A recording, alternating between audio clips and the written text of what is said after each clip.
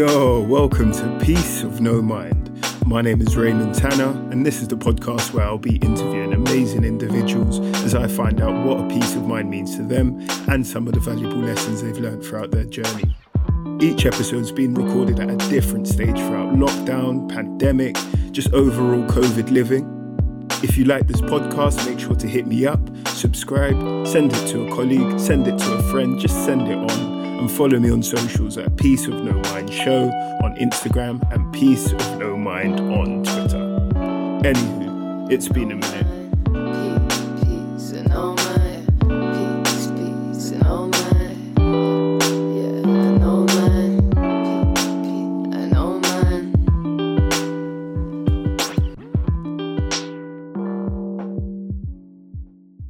I want to welcome the actual man-like, Sully Breaks, poet, writer, and speaker. And I'll be honest, bro, I've been trying to get you on the show for like a long time, and each time there's been some weird communication issues that have like come in the way and like been like, nah, not today or not tomorrow. Yeah. We had a bit of a hiccup before at all. What are you telling me? Like, how have you kind of been coping like over the last few months, man? What is it that you've been up to? Like, has Corona really come and messed up your plans for this year? I mean, it created one major kind of stumbling block, but it was like that was something that we just moved past, and I realized as a result of it, it made me reassess a lot of things. To be specific, so one of the things I was really into was putting on a lot of shows, specifically my own and for other poets. So I was able to, I was looking for a theatre for a long time that I could own, you know what I mean? So because I was sick of getting to that space where we booked this theatre this time, wait for this, wait for that. So that was a big thing. And just before Corona hit, I found my own space. I had it, great place, a great opportunity.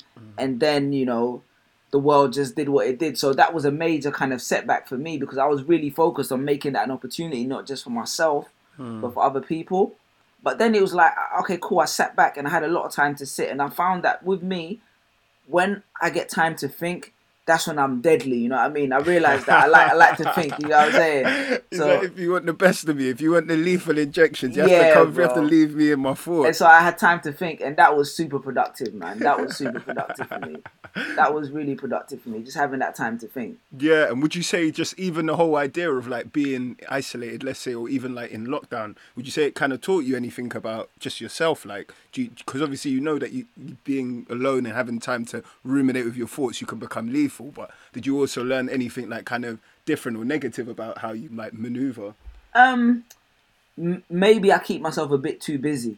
I realize that maybe not say I like to be productive in it, but sometimes I keep myself busy in the sense that I'm in a lot of places at once, and it made me realize that, being by myself, like, and then thinking is something that it was something that I used to do, and it contributed greatly to my career, and it shouldn't be something that I should lose connection with, you know what I mean? No, I hear that, man. I definitely hear that, man. It definitely is one of those, like, when it forces you to just slow down, you're like, hold on. A lot of the time I was busying myself with things that I needed to be busy, that, And for other people, bro, and that's what I realized. Not saying you shouldn't commit to other people, but everybody wants you to do something, you know what I mean? And you try and do as much as possible, but sometimes it's not always productive. Yes, it's about saying no when you mean no sometimes, but exactly. You know what? You didn't say no to Peace of No Mind, so my guy, yes, all day. Come on. No, brother. Like I said, it's an absolute pleasure to have you on and a privilege because it's one of those like you've been in my periphery for like years, many a moon ago, and I'll go into a bit about that. But just to get you on, and I felt like, especially with some of the content and the topics you touch on, I was like, if there's anyone who needed to be on this, like, you should have been on it from a long time ago. But you know what? In time, all good things come, I say. Amen. Yeah, there we go. But look, you're on Peace of No Mind, my guy. And honestly, like, every guest that comes on Peace of No Mind brings their own self and brings their whatever it is, that particularly the way that they view the world, and I find that super fascinating. But what I really find fascinating is asking the question, what does a peace of mind mean to you, and how is it best achieved? First of all, like, creative and financial freedom, like, do you get what I'm saying? Like, when I know that I can be creative at my own discretion, and at the same time I have money to create the things I want and take care of the people I want to, then I'm kind of like, I feel kind of at peace, you get what I'm saying? That's from a practical standpoint. on a purely emotional standpoint, peace for me is being able to sit down with like a bunch of comic books, some unseen anime, and just chill throughout the day. Do you get what I'm saying? Like I'm a very simple person. Like my wife always says it. She's always like, "Oh, like you don't like." I travel a lot, but she's like, "You don't like going on holiday to Dubai and all." Like she's going to Dubai. She's been there bare times. I don't like. I like very like self-contained kind of like emotional fulfillment. So yeah, I have two kind of layers in it. I live in the real world, but in my own world as well. There's two different kind of like spectrums of peace of mind. Jeez. And would you say, especially when you're talking about self-contained and being lost in anime, has that always been the case for you? Like, is that kind of, have you noticed that growing up, like that's always been something you like to do and that's your world away from the actual reality? Yeah, bro. Like for me, like very early on, like comic books was like a huge thing for me, innit?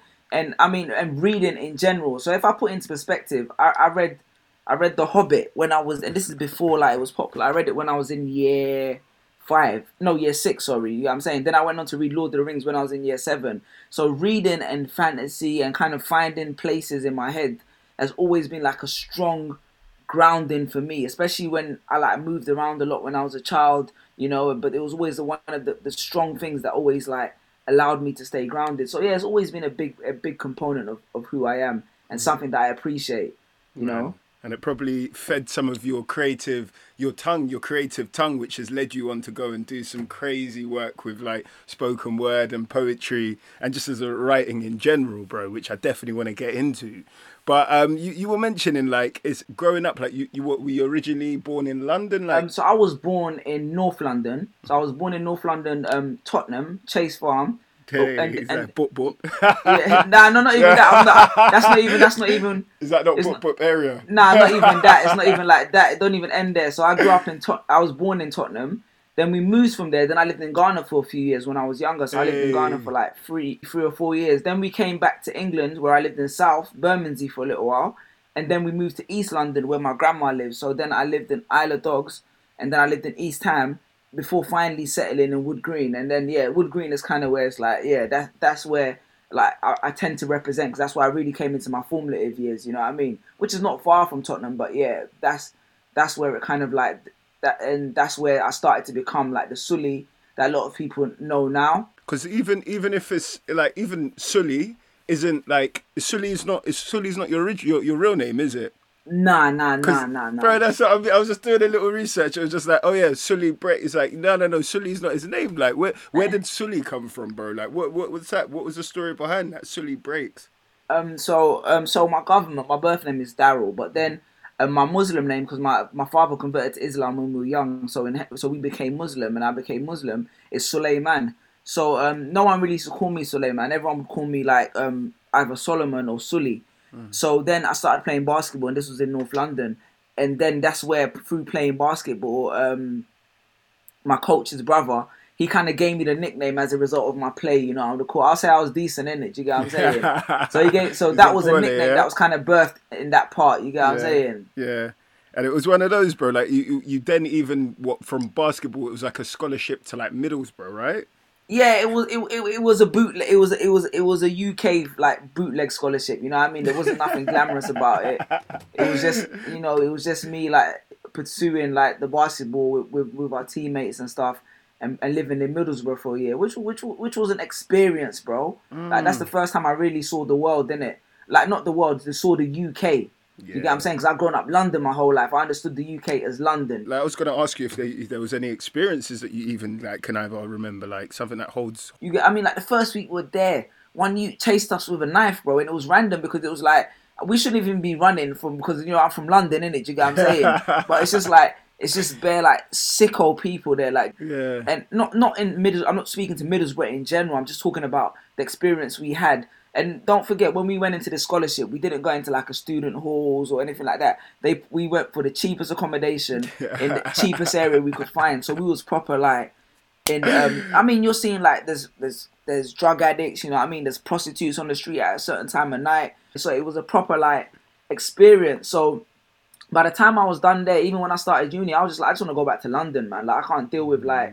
Just being like in all these like I'll call it countryside, innit? But it shaped me as an adult. Like I really Yeah. I really learned as an adult. No, I think you definitely touched on something as well, like because I call it the Shire experience, like going to like living in all of these shires, That's bro. it, boy. Like that's when you really operate and you can work out like that. Not everyone around you sees the world very similar. Like I feel. Literally. And the fact that I even said that, I think that's such a privileged way of thinking that I say to people sometimes. And that growing up in London, having a friend of like Afghani heritage, to like I said, Portuguese to Caribbean to Nigerian, all within one class. To me, I Bruh, didn't literally. even know too much about race at such a young age. I was just like, either you're a prick or you're not a prick, and Literally. that person happens to be this person as well. But Literally. you go out to these shires and you really, for a second, it's the whole reevaluation of like, oh shit, they actually will try and call me Black Ray, or they'll try like, it's like, oh, you're my first black friend, and sometimes you're like, yo, actually, I don't even know if I'm not like, who would you have had to integrate with before you would have even understood that you could be friends with someone black? So Exactly. I don't know, it's that weird space, bro. That's exactly what I'm saying. That whole kind of dynamic of you being foreign, and it was harder for me because, okay, so just context, because when I was living in East London, we kind of moved about, but when I first went to my school in East London, there was a lot of Asians in the community. There wasn't the majority, but it was quite a concentrated community. So what started happening, and which is weird thinking back now, is that there'd be like race clashes between like the blacks and the whites versus the Asians. It's strange, bro. So then when I moved to Wood Green and it was like predominantly African, like you said, Caribbean, and I'm like around like black people, I felt comfortable. Like I felt really at home, and my family was close. You know, my other cousins. So then going from there to have to go to Middlesbrough and be like, oh man, like I'm you know, I can't deal with this shit. You know what I'm saying? I was home and now, you know, I just finally found somewhere where I belong. You know, I found an identity, and you want to put me in here? Yeah, man. And what would you say, kind of moving around all of those kind of years, like, because obviously you said you were in Ghana, you're moving around East London, and you spent a year here in Middlesbrough. Would you say that stuff like shaped you in a different way? Did that help you kind of start sitting with your pen and pad, like, and start thinking of ways that you wanted to start writing? I'll tell you an interesting thing here. Like, I didn't listen to hip hop music. Obviously, everyone listened to hip hop, but I didn't really listen to hip hop like music, like music lyrics, until I was in year 10, I think. So obviously, everyone listened to the Tupacs and Lauryn Hill and stuff like that. But I listened to Jay-Z Blueprint for the first time. So, but prior to that, I was in the process of moving about. What really kind of was cultivated in me was that reading spirit. Like, I really loved reading, and what moving about kind of did for me was me to have a constant that was distinct from a lot of my peers. So when I came to North London or or I was in Wood Green, a lot of my friends didn't read books like that. And if I'd just been around maybe them all the time, I wouldn't have cultivated that love for like fantasies and novels and all that kind of stuff. So it was just absorbing a lot of experiences, but I didn't start writing until like year 10. That's when I was like, what's this? Oh, this guy's writing lyrics and he's talking about, and the synergy was crazy because you got Jay spitting about like economics and people out the window selling the sofas, and you can see it where you are. And for me, that was as powerful as reading. No, I hear that completely, man. And you know what you were saying about reading, like, and it's weird because I only discovered some weird fact like the other day, and it was because I was helping someone else out. They were doing this whole thing on empathy and like how men are basically less likely to be empathetic, or we develop it a little later than maybe our female counterparts. Yeah. And they said one of the links was to do with reading non-fiction, like people, young boys don't read fiction books anymore. Or they get to like the age of 11 and 12 and then they stop reading fiction, and it's just usually like, yo, like we're going straight in with like biographies and and how do we make money? Yeah, exactly. What is it? So they leave that, and obviously what ends up happening, and like, oh, bro, it's so weird. Like knowing what I know now, like I can look back and I could say like, really, like if you could like cultivate a love of reading, like that can open so many doors, and not just even just how you write, how you think. Like there's worlds in books that you would just never be able to imagine. Real talk, bro. This is the problem. I don't know if I look back and I was majorly encouraged to read. Like you'd go into school and you'd see it as a chore, rather than it being like, oh man, no, we just need to find a book that's gonna light up your soul. Do you know what I mean? Maybe they don't even have the capacity to do that. But I'm the fact that you said you managed to find that within yourself, like that's big, man. And that's definitely something which like you can look back and say is tied into to some of your successes that you've achieved in life so far. 110%, 110%, and it's mad because you don't realize it until you're a lot older. And then people start saying to me, because to be honest, bro, I'll be honest, like people say to me I'm articulate. But the thing is, I knew a lot of these words like growing up from reading, but I never started using them until I was older because there was no context for them. So it's very, very, it's really a transformative kind of experience. Being able to, like you said, being able to discover those places inside books. And I wish more people shared it. But like you said, the practicality of life or like situation takes over, and it's like you got to read Rich Dad Poor Dad, you got to read 48 Laws. But it's just one of those things, like you obviously you moving about and you kind of like finding these spaces. Like obviously you went off to university to study law, was it? Yeah, bro. Yeah. Where was that? Up in Sheffield? Yeah, Sheffield University. It seems like I know too much, but I just picked it up from your actual... It's like, yo, and you're wearing that red jumper, and your hair was like skin fit. I was like, that weren't that deep, but it was just one of those. So like, if I'm really dating back, like, I remember, like, legitly remember, because I was in uni at the time, and it was like, this is when things could go super viral on Facebook. Yeah. And it's like one of those moments, and I think... for anyone who was studying at uni and who basically felt at different points like, what am I doing this for? Or, you know, it might be exam season and you just start questioning everything, or you might have just finished exams, or you missed the coursework deadline.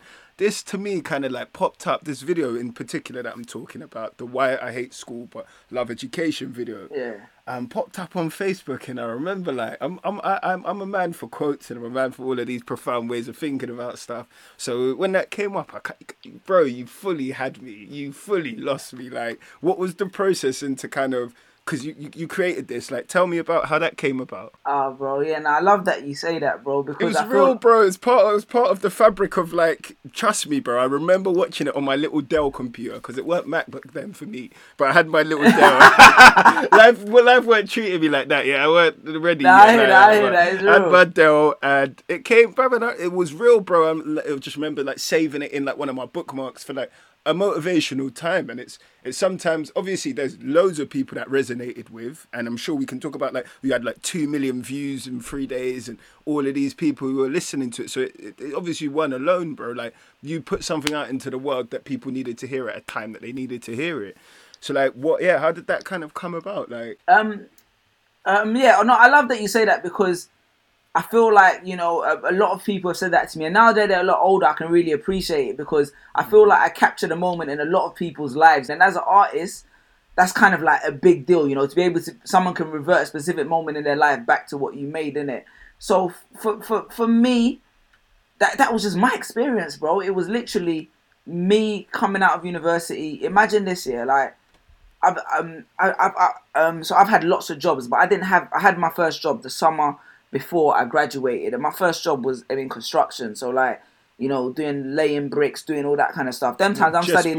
You studying a law degree, and just before graduation, yeah. Literally, that was the summer before graduation. That was kind of like, I just got with my girl, who's my wife, and she was giving me like, you need to do something, you know, make money. And I've never had a job up until that point. So I get my first job at that time, and this job is shit. I'm thinking, what am I doing? So I'm thinking, okay, I'm going to finish uni, and you know, things will pick up. I go back to uni, I graduate. And then my first job after that is working in door-to-door services. You know what I mean? And I got swindled. I worked there for like 2 months, bro. Like, I worked there for like 2 months, bro. You got swindled. What, they made you think they sold you the big dream, though? Bro, you know how it was. Like, there's no limit on your earning. Why would you limit yourself? You can earn this much, blah, blah, blah. For 2 months, I worked there, bro. I didn't see a single paycheck, yeah?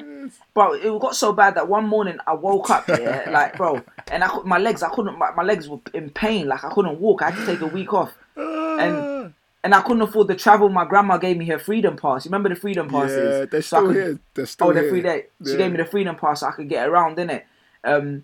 So then after that, I leave that job, and my next job after that is Sainsbury's. And this time I'm doing a spoken word thing. I mean, I'm trying to push it, and Sainsbury's is conflicting. So I got fired from that eventually. Then my leg job after that was a cleaning job. And I'm thinking, like, these jobs are all just whack. I'm supposed to be like at least qualified to do something else. So I was thinking, like, and I was seeing people come in all the time who'd graduated in this, graduated in that, and done all these things. So at that time, I started to see this conflict between like what we'd gone to be educated for and what we were reaping as a result of it. So then after that, fast forward a few more jobs, I end up in Nike Town. And then in between that period, I really started reading, you know what I mean? Started reading the kind of books that we were talking about, the non-fiction books, the ones that started to open up the world to you, you know what I mean? And I started to realize that there was a lot of frustration in me that this doesn't make any sense. I spent all this time in education and everyone around me, stacking trainers, educated. Either they're graduated or they're going to graduate and they're studying out. So it was just a manifestation of all those experiences. And it was like, I got to show man the game, do you understand? And that's kind of like where that poem came from. Yeah, and what did you like? Because definitely, like I was gonna even say that whole process of you working in like all of these jobs that arguably like you didn't need a degree to go and work in. Like, would you say that they were like humbling experiences? Like, because yeah, definitely, I can almost think back to myself when I was. It's that weird confliction, like you said, and there's moments where when I'd left uni, I'd be working. So say, for example, one of the jobs, so I was working for NHS, which was fine for a bit, but I left NHS and I started working for O2. And it was, long story short, but anyway, I was working in an O2 store and there were days where it would be like, oh, this is sick, like as in the people I'm working with, we're having a joke time. And then there's other days where you're just like, you felt like, obviously there's that deserving, you're not entitled to anything in this life at all, like, but there's a small part of you that's like, the hard work that I've put into this, or the hard work I've put into life up until this point, this doesn't necessarily, like I said, equate to what I feel the reward should be. Exactly. But like I said, it's then at that moment, the kind of internal dialogue that you either have that could either allow yourself to be at peace with it and understand that maybe this is a passing time and that there's something to still be learnt in that. Or it's that flip side where you start getting kind of irate and don't know what to do, and you get this pent up energy of like you feeling like you deserve more, but feeling like you're stuck. So I just said that as in like, did you find that whole period was quite humbling for yourself, or? It was extremely frustrating. I feel like I'm a humble out. I feel like it. I mean, bro, there was some instances that really put into perspective. I think there was one time where someone took a dump in the shower at the gym I was cleaning at. And I had to clean that, do you know what I'm saying? And bro, like, I don't think you can get any lower than that in terms of like having to know that, okay, I've paid my dues. Yeah. So it was very, I guess it was in that respect. If for lack of a better word, I guess it was. Mad. And then so what, you've basically now channeled all of this into, you're like, cool, let me start writing this piece that why I hate school but love education. And then what was the process? You're like, I'm actually going back to the front of the place that took 3 years of my life to go and recite this poem of spoken word. No, I didn't even go Walthamstow College, you know. I didn't even go there. I thought that was Sheffield. No. The jumper thing. Nah. You were just in front of a library. It was Walthamstow College, and shout out to the director Kevin on that one. The jumper thing is funny because I remember when I first started saying to my boy in uni, I said, I'm going to do the poetry and I'm going to wear. So what I used to do is, a lot of people don't know this, I used to go to different universities because that was the only place like that it was really popping in it. And I used to say to them, instead of paying me money, give me a little like travel and then give me your university jumper. So there was a point where I had like the jumpers of bare different universities. It was kind of like a little thing I was doing in it. So that was in front of Walthamstow College, but up until that point, I'd started to create this narrative within my art where I was the student who kind of, and it came from my little sister, you know what I mean? We, how do I explain this? I used to listen to Taylor Swift, like early days Taylor Swift, innit? And I like country music. Early days. I like country stuff. Yeah. She went pop, but I like country music in that sense. Yeah. And I remember seeing her because I was heavy on YouTube at the time, and I remember seeing a comment on one of her posts and it said, "Taylor Swift knows how every single teenage girl feels, innit?" Mm-hmm. And I remember saying that to my sister, and I was like, that's such a powerful thing to represent. And I was like, what do I represent in that way? And she was like, you're kind of like a student that failed, innit, I suppose. You're kind of like the student that passed everything, but then failed at everything, if that makes sense. Because you passed everything academically, but you failed. Well, that would be perceived as a failure in life, innit? Because you're doing all these jobs. So that became a theme in my work, you know. That became a kind of like recurring way for me to view stuff. Mm-hmm. So I remember watching this video, Why I Hate Religion But Love Jesus. So and it was kind of like an amalgamation of those two thoughts, and I was like, how do I encapsulate my narrative in that same story? So then it was like, cool, visually, where does this need to be? And the director, Kevin, my guy, he was just like, let's put it in front of the college. And we filmed that video twice. We filmed it twice. It was seamless. It was what, a run, like literally 2 run throughs, and then you were ready to go. No, bro, we filmed it once. And then we went home. I was waiting for him to edit. He said, "Bro, you need to do it again." I thought you meant like we just filmed it twice on the No, spot. bro, I had to go and do it again, bro. Why? What was wrong? Was it just shoddy? He Like... said, "Yeah, the sync was off. This was blah blah blah." So low-key, it was Kevin's fault. Partly mine. 'Cause the things I didn't really. Till this day, I hate having to memorize poems to sync. Yeah. Because the thing is, when I say it first time, I'm trying to say it with some degree of emotion in it. It's not as calculated and as paced as like someone might do in their music, in it. We had to go and shoot it again. And I was like, this is long, and it was very, very long. So when did you realize, like, hold on a minute, I might be onto something here? Like, this is a major. Like, when did you realize this is like blown up, or this had attracted at least a large amount of people to it? When can you remember what that was like? Specifically, man. Yeah, I remember the specific moment. So what happened? Yeah, around the same time that video dropped, I was getting fired from my job, innit? So I was getting fired from my job, and they give you like a 2-week notice, innit? Like a 2 weeks off, like a notice period. So you go and you come back, and they do an investigation, innit? So in between that 2 weeks, that's when I actually dropped the video. So I dropped the video in between that time. And I'd come back for the first week I've dropped it. The views are going up like 50k in it. And I come back for that time, and I'm in the lunch hall. And one youth comes up to me and says, "Oh, you're fired. What are you going to do now, innit?" And I said to him, "Oh, I do YouTube a little bit, innit?" And he was like, "Okay, cool. Like, what's your thing?" And I said to him, "Oh, check out this video I've done." So this time, I hadn't really checked the video that day. And he takes the phone from me, and he looks at it, and he goes, "Raw, 200k people, what? That's mad." And obviously this was them times as well, innit? Yeah, big views. And I thought, raw, that's a lot of views, you get what I'm saying? So then it was like, oh damn, like this might actually go, you know what I mean? And for a long time, anyone that you could talk to knows that I'd been trying to hack YouTube. Like, that was my passion. Like, I'd written 1 million views on my wall. Like, that was my aim. Like, that was the thing I was trying to do. No fluke. So this was like, it was going, and yeah, and it went. But a lot of people think, like, the thing is, when you go viral first time, a lot of people think, yeah, like, that's it, you're clearing it. Do you understand what I'm saying? But you can go viral off a video and people don't really know your name. Yeah. So that video went viral, and it's like in America, everywhere, but I'm still in the same situation. So it wasn't until 2 videos later, when I dropped "I Will Not Let an Exam Result Decide My Fate," then everyone was like, whoa, like, this guy's on it. Like, yeah, man, he's sick. This is like spoken word. No one does this. You know, like, what he's talking. And that's when it just became like a different entity. And that's when my life really just became like different, you know. We thank God. Mad. And we do, because that's another big video as well. "I Will Not Let Exam Result Decide My Fate." And you can see the theme, like you said, that constant one where you'd having that discussion with your sister, and she's like, it's like you succeeded but still failed. And that was kind of what the narratives that you were kind of pushing through all of the spoken word afterwards. Would you say that was the goal? Yeah, bro. I think from a very early age, I mean, even to this day, and this is what I was speaking to my friend the other day, and he was like, you're like a master of like understanding your niche, innit?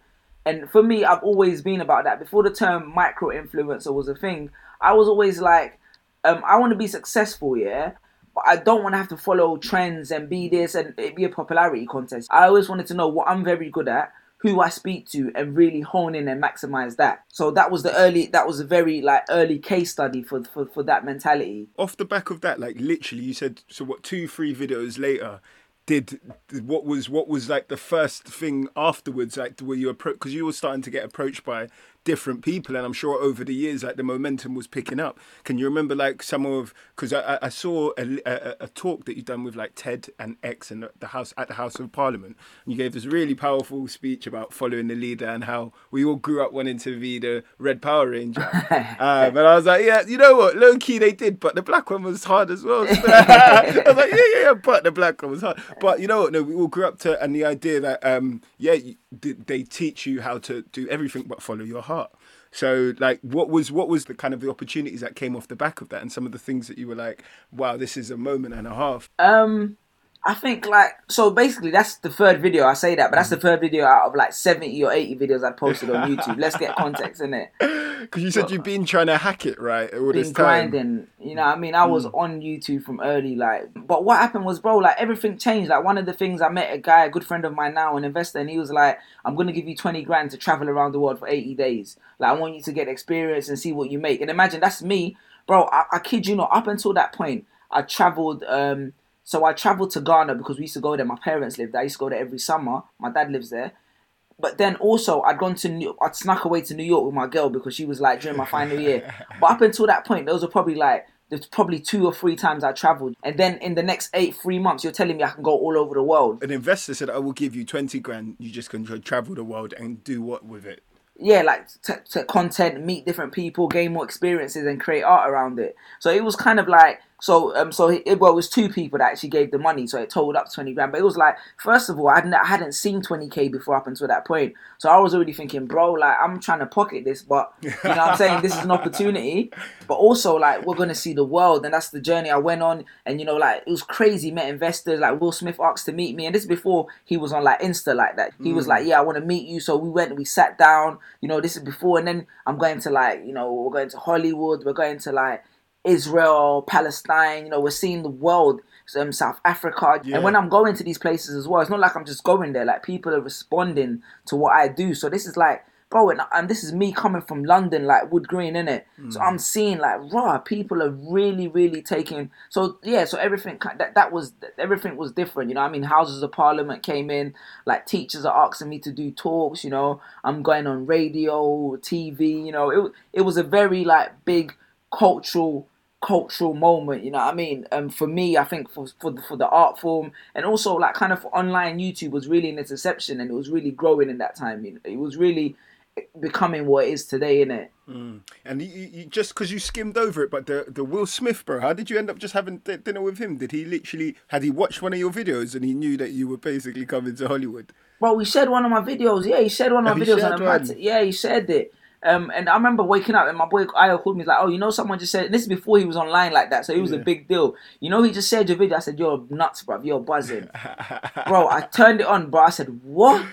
Like, do you get what I'm saying? I was like, oh my, you know. So then he'd seen one of my videos, he reached out through someone, and then when I was coming to LA, they were just like, yo, we gotta make this connection happen, man. Oh man, and what did you actually, you met him and you sat down and ate yeah, we chilled for like 2 hours or so, man. It was dope still. Yes, man, like, bro, yeah, so that was all mad, bro. So obviously you were traveling the world and you come back, and then what in your mind were you like, I need to find a way to keep doing this as a full time, like, what did you think you were going to do to like start making this so you had a future in it, like? So, I mean, it was a continued pursuit of what I was doing before, like just putting the stuff online, working it out. But at the same time, I had a bit more money now in terms of like people were booking me. I had the YouTube revenue coming in. I'd signed with like a network, YouTube network. So it was like, okay, things is coming, things is making. Like, I'm actually building a business. I mean, bittersweet though, because the moment I came back, and I guess everything has a season. The moment I came back, we got kicked out of our house in Wood Green, innit? So literally, I came back from traveling, and it was like, we need to find somewhere new to stay. You know what I mean? So from then it was like, and this is like a series of issues that's kind of like compounded itself. Like, we lived in ends for ages, and if you know anyone in ends, like, you're always behind on your rent, and you know you've always got this, and you know all them kind of issues, innit? So it was kind of like, but it was like I took that transition hard, but I took it in a way where it was like, this is a new beginning, there's new opportunities. So while I'm getting kicked out of my house, I'm finding somewhere to live by myself. But at the same time, I'm going into meetings with people that are like, you know, that are teaching me stuff. And one thing I've been a big student. So I started to be like, how do I make this a business? You know what I mean? I started to learn about like brands, working with brands, sponsorships, like, you know, doing like talks, all them kind of stuff. I really learned the industry during that period. And what would you say, like, one of maybe one of your proudest moments pretty much in that period there? Because you did quite a few things as well. There's like I was going to get onto your Not a Role Model headline show in 2016. Yeah. That was 20. Yeah. Oh man, I love that show, bro. And that was that off the back of, in your mind, you were like, all right, cool. What I need to do is I want to find a way to connect with an audience and on a larger scale. And then you managed to put that together. Yeah, bro. And a shout out to everyone that really helped me make that together, because I couldn't have done that by myself, bro. But it was kind of like friends and people that supported me coming together. I put all my own money up. It was expensive, but basically I went to go and see. I don't think I told this, but I went to go and see Kevin Hart in the O2, innit? and I was just like, bro, like, this is what I do. For context, when I first started out, my biggest kind of like, like for me, I think one thing I've managed to have an advantage against people is a lot of people say I have a good stage presence, and for me that came from when I started doing the spoken word. I used to watch a lot of stand-up comedians. So even Ola, who was like he was my mentor. He's a comedian.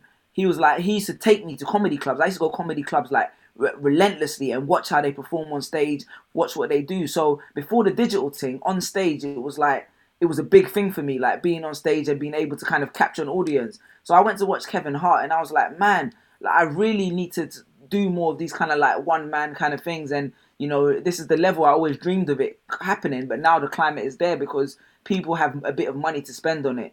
So I saw that and I was like, yeah, let's do something, you know, and that's where the Not a Role Model came from, to be honest. Did you manage to sell it out? Sold out. It was like 800 people, bro.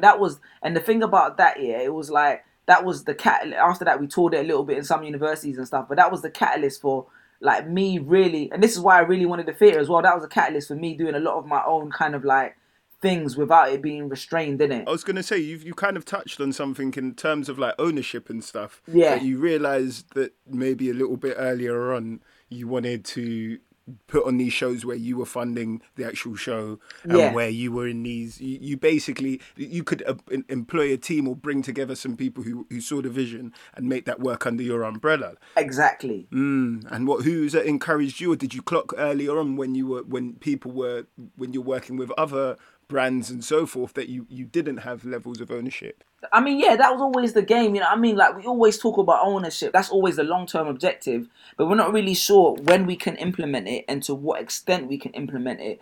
So for me, I was still very much like, I spent a lot of my career still very much building off the back of opportunities that were coming, but it was kind of like as an asset, I need more assets, you know what I mean? YouTube is cool, but as a YouTuber, you end up working for YouTube, which is not a bad thing. You get paid handsomely, etc. But I'm not like a mass producer at that rate. I don't want to follow trends. You know that there's stipulations for working on YouTube. You have to release a certain amount of time, a certain amount of content, you know, certain tags, certain things. There's kind of like a structure to becoming a YouTuber. Before there wasn't that. I could do what I wanted to do and there was like more creative freedom. So I was like, how do I cultivate that in an asset that I own, that I can tour, that I can distribute? That was the show. So but ownership has always been a key thing behind me, and it's kind of been like something that's really helped me to gain success in where I am right now. Do you know what I'm saying? So it's always been at the forefront of my mind. But what you realize is the higher you go up the ranks, the harder it is to own stuff. And you don't realize that until the doors get shut in your face and you have to start spending more money. So yeah, ownership was the catalyst for that endeavor. The people who are coming to your shows and who are really in love with your spoken word and your poetry, these are the communities that you've built, and they're connected to you. Like, so if you can find a way to remove anything in between and just kind of bring you and them together, then naturally that's always going to be something which is going to be beneficial to yourself and them, in fact. Yeah, I'm telling you, the algorithms are killing people, bro. Like, imagine you get 50,000 followers on Instagram and you have to pay for them to even see your content. Do you understand? Like, the algorithms came in as this kind of like free space where you can access people, but now they're taxing you to access people that are your fans, bro. Wow. And then on top of that, they're implementing metrics that are kind of like self-imposed. Like, Spotify makes a platform. It's a great platform, yeah? But then they say this is what a stream is, and no one challenges that. There's no kind of context for how that even makes sense. But it's like me opening like a space, and you can sell burgers in that space. I say every time you sell one burger, that's half a eat. So then, and you have to get at least 10 eats before you get the amount of one burger sold. Yeah. So it's kind of like the algorithms, they're great and stuff, but we have to be very aware of how we can leverage them in how they're being leveraged against us. You know what I mean? So it was kind of like, we want to access our audience directly, and I thought the show was a great way to do that. And definitely, and no doubt that you're probably going to go on and do them anyway, bro, because you're dropping some knowledge still for a fact.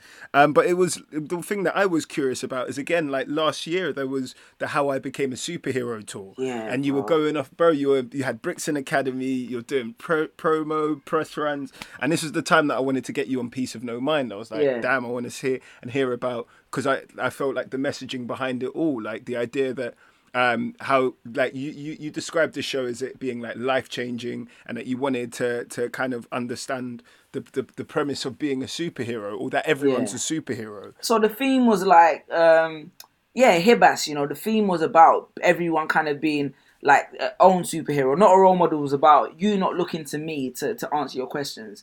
Hibas, the theme was about you can look externally, or we all kind of have the ideas, the ways to become superheroes. And for me, it was kind of like me going around the world and people saying to me, "You saved my life.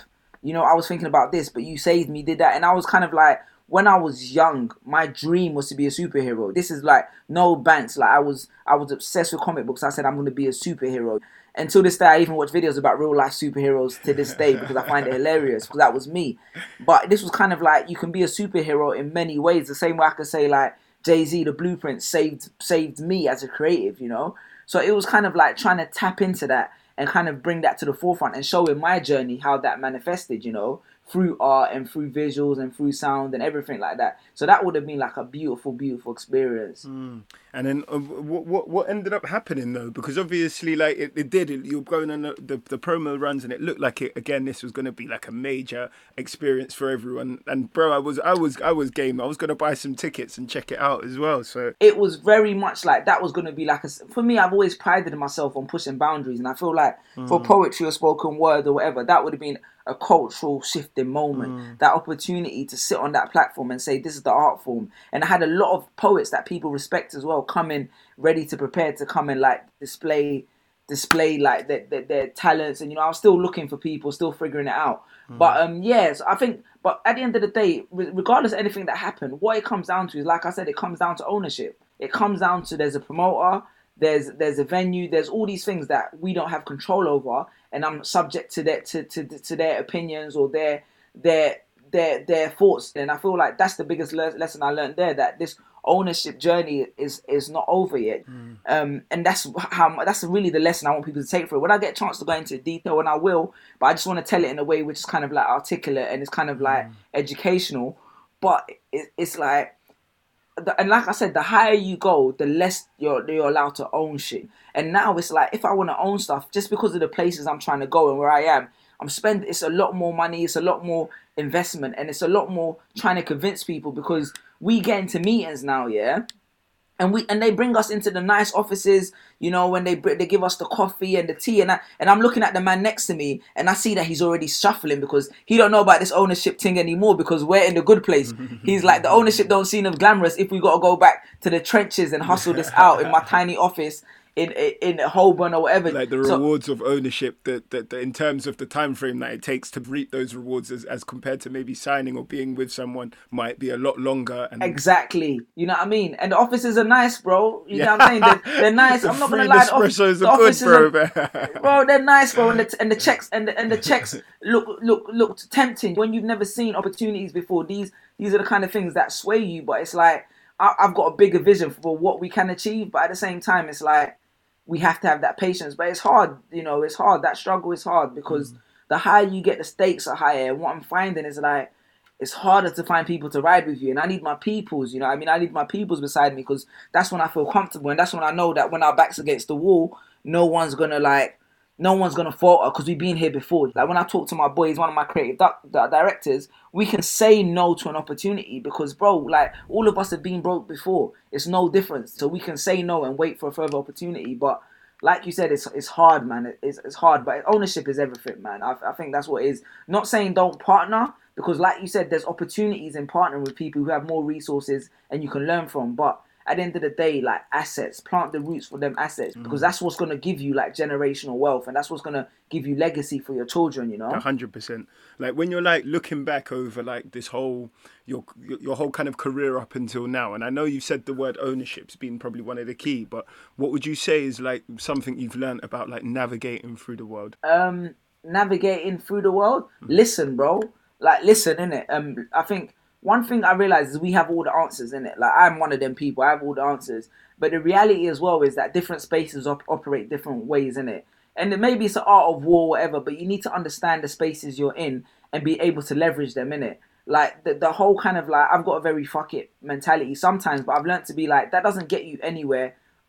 If you don't understand the space you're in. So one thing I've learned is that when you go into these spaces, understand what works for the people there, why it works, and how they take advantage of it, so you can learn to use it in your own endeavors. That's one of the biggest things that I've learned. Like, because I'm not like, you know what I mean. I'll go into a space, I'll learn, you know, take lessons, understand the world operates in a certain way. You may have one view of the world, but the world operates in a certain way, and the only way you're going to maximize your opportunity is learning to how to leverage that. Man, damn, you're dropping all the bars, bro. Like, and this Don't is gas me, bro. no, you're dropping all the bars, bro. Like, this is the thing. Like, obviously, I was even gonna say, like, you've got a podcast at the moment, right? And Yeah. And it's seven-figure podcast. Seven and figures, you're yeah. touching bars and bars you're dropping on that, right? Yeah, well, I mean, other people, smarter people than me, are doing that. You know what I mean? More people who are experts in their industry. You know what I mean? I don't know if they're smarter, but they're definitely smarter in some areas, bro.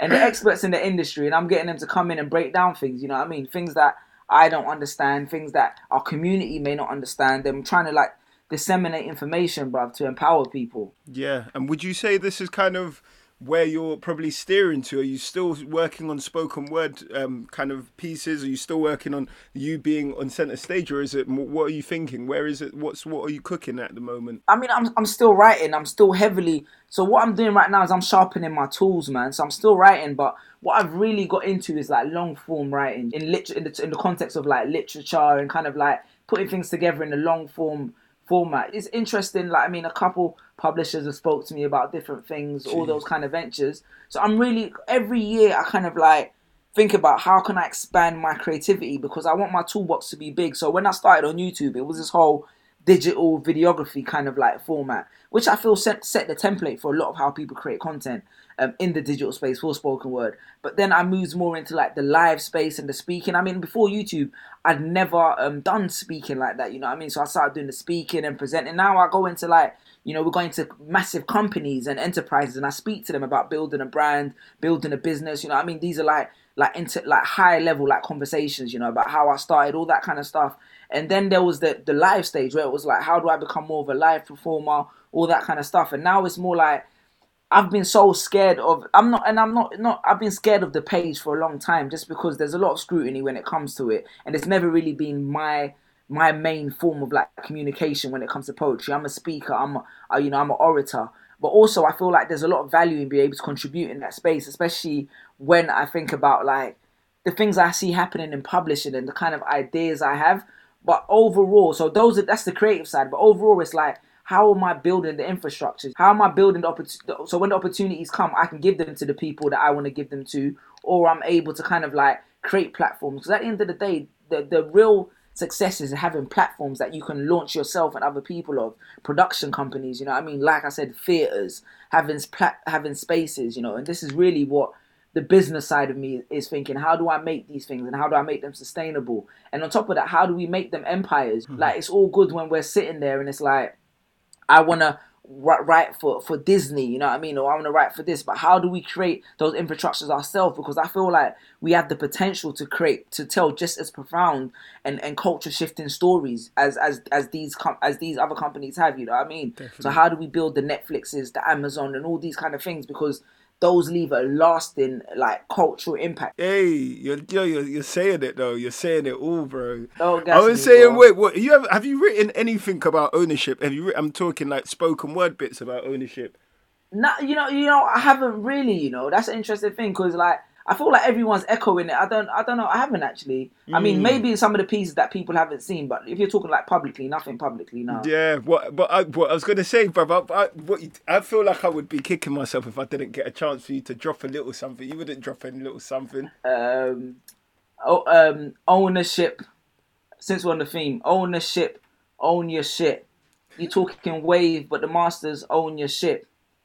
Now, I'm not saying that Tubman never freed the slaves, but decent grades is still minimum wage and not enough to buy decent J's. Because I've never seen a 9-to-5 make B's and J's, because we play the sport, but they play the game.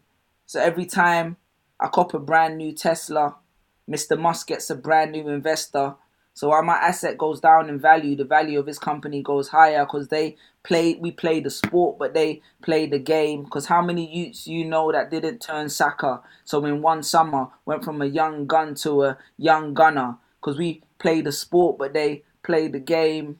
I can't even remember the rest of it. But I can't even lie to Jeez, you. okay. No, Yeah, you okay. You put me on the spot with the ownership stuff. Nah, but sick. I No, I can't like. No, I rate. No, I sit. No, this is it, bro. Like, hey, honestly, bro, you've been dropping some absolute bars, bro.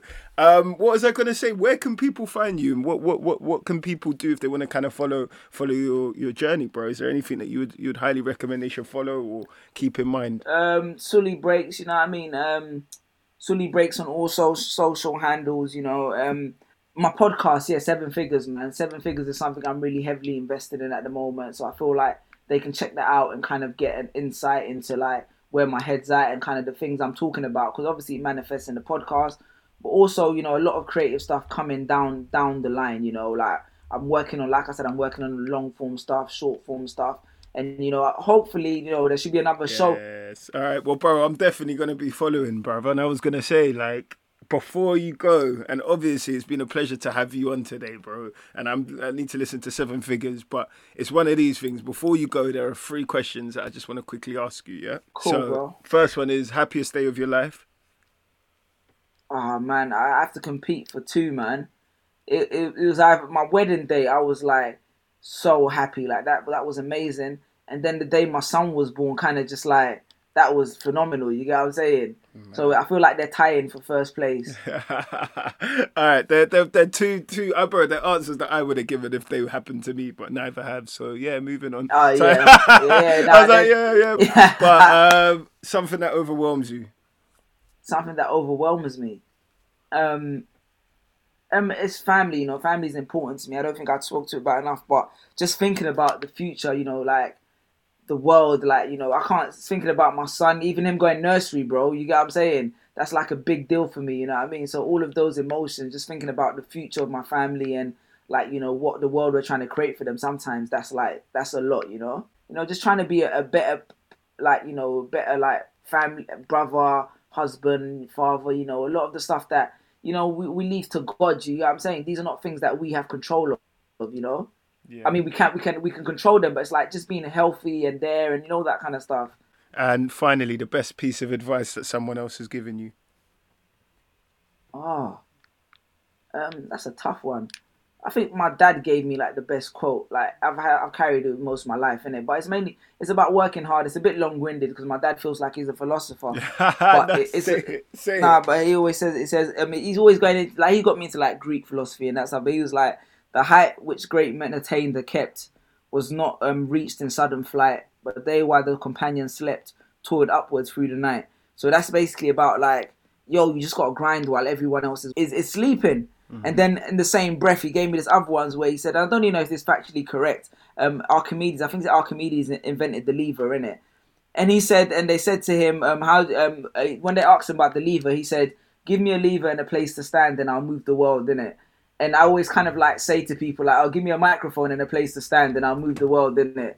So that's kind of like my personal kind of like philosophy that I got from him. Hey, yes. Hey, I might need to get your dad on Peace of No Mind. That guy's a top con artist, bro. He's a top. He's out here, man. He's got the gift of the gab. You don't think I'm good? That guy is the next level, man. Yeah, that guy is. Hey, nah, Sully, you're an absolute G, bro. Honestly, it's been a pleasure to have you on today, bro. All mine, dog. All mine.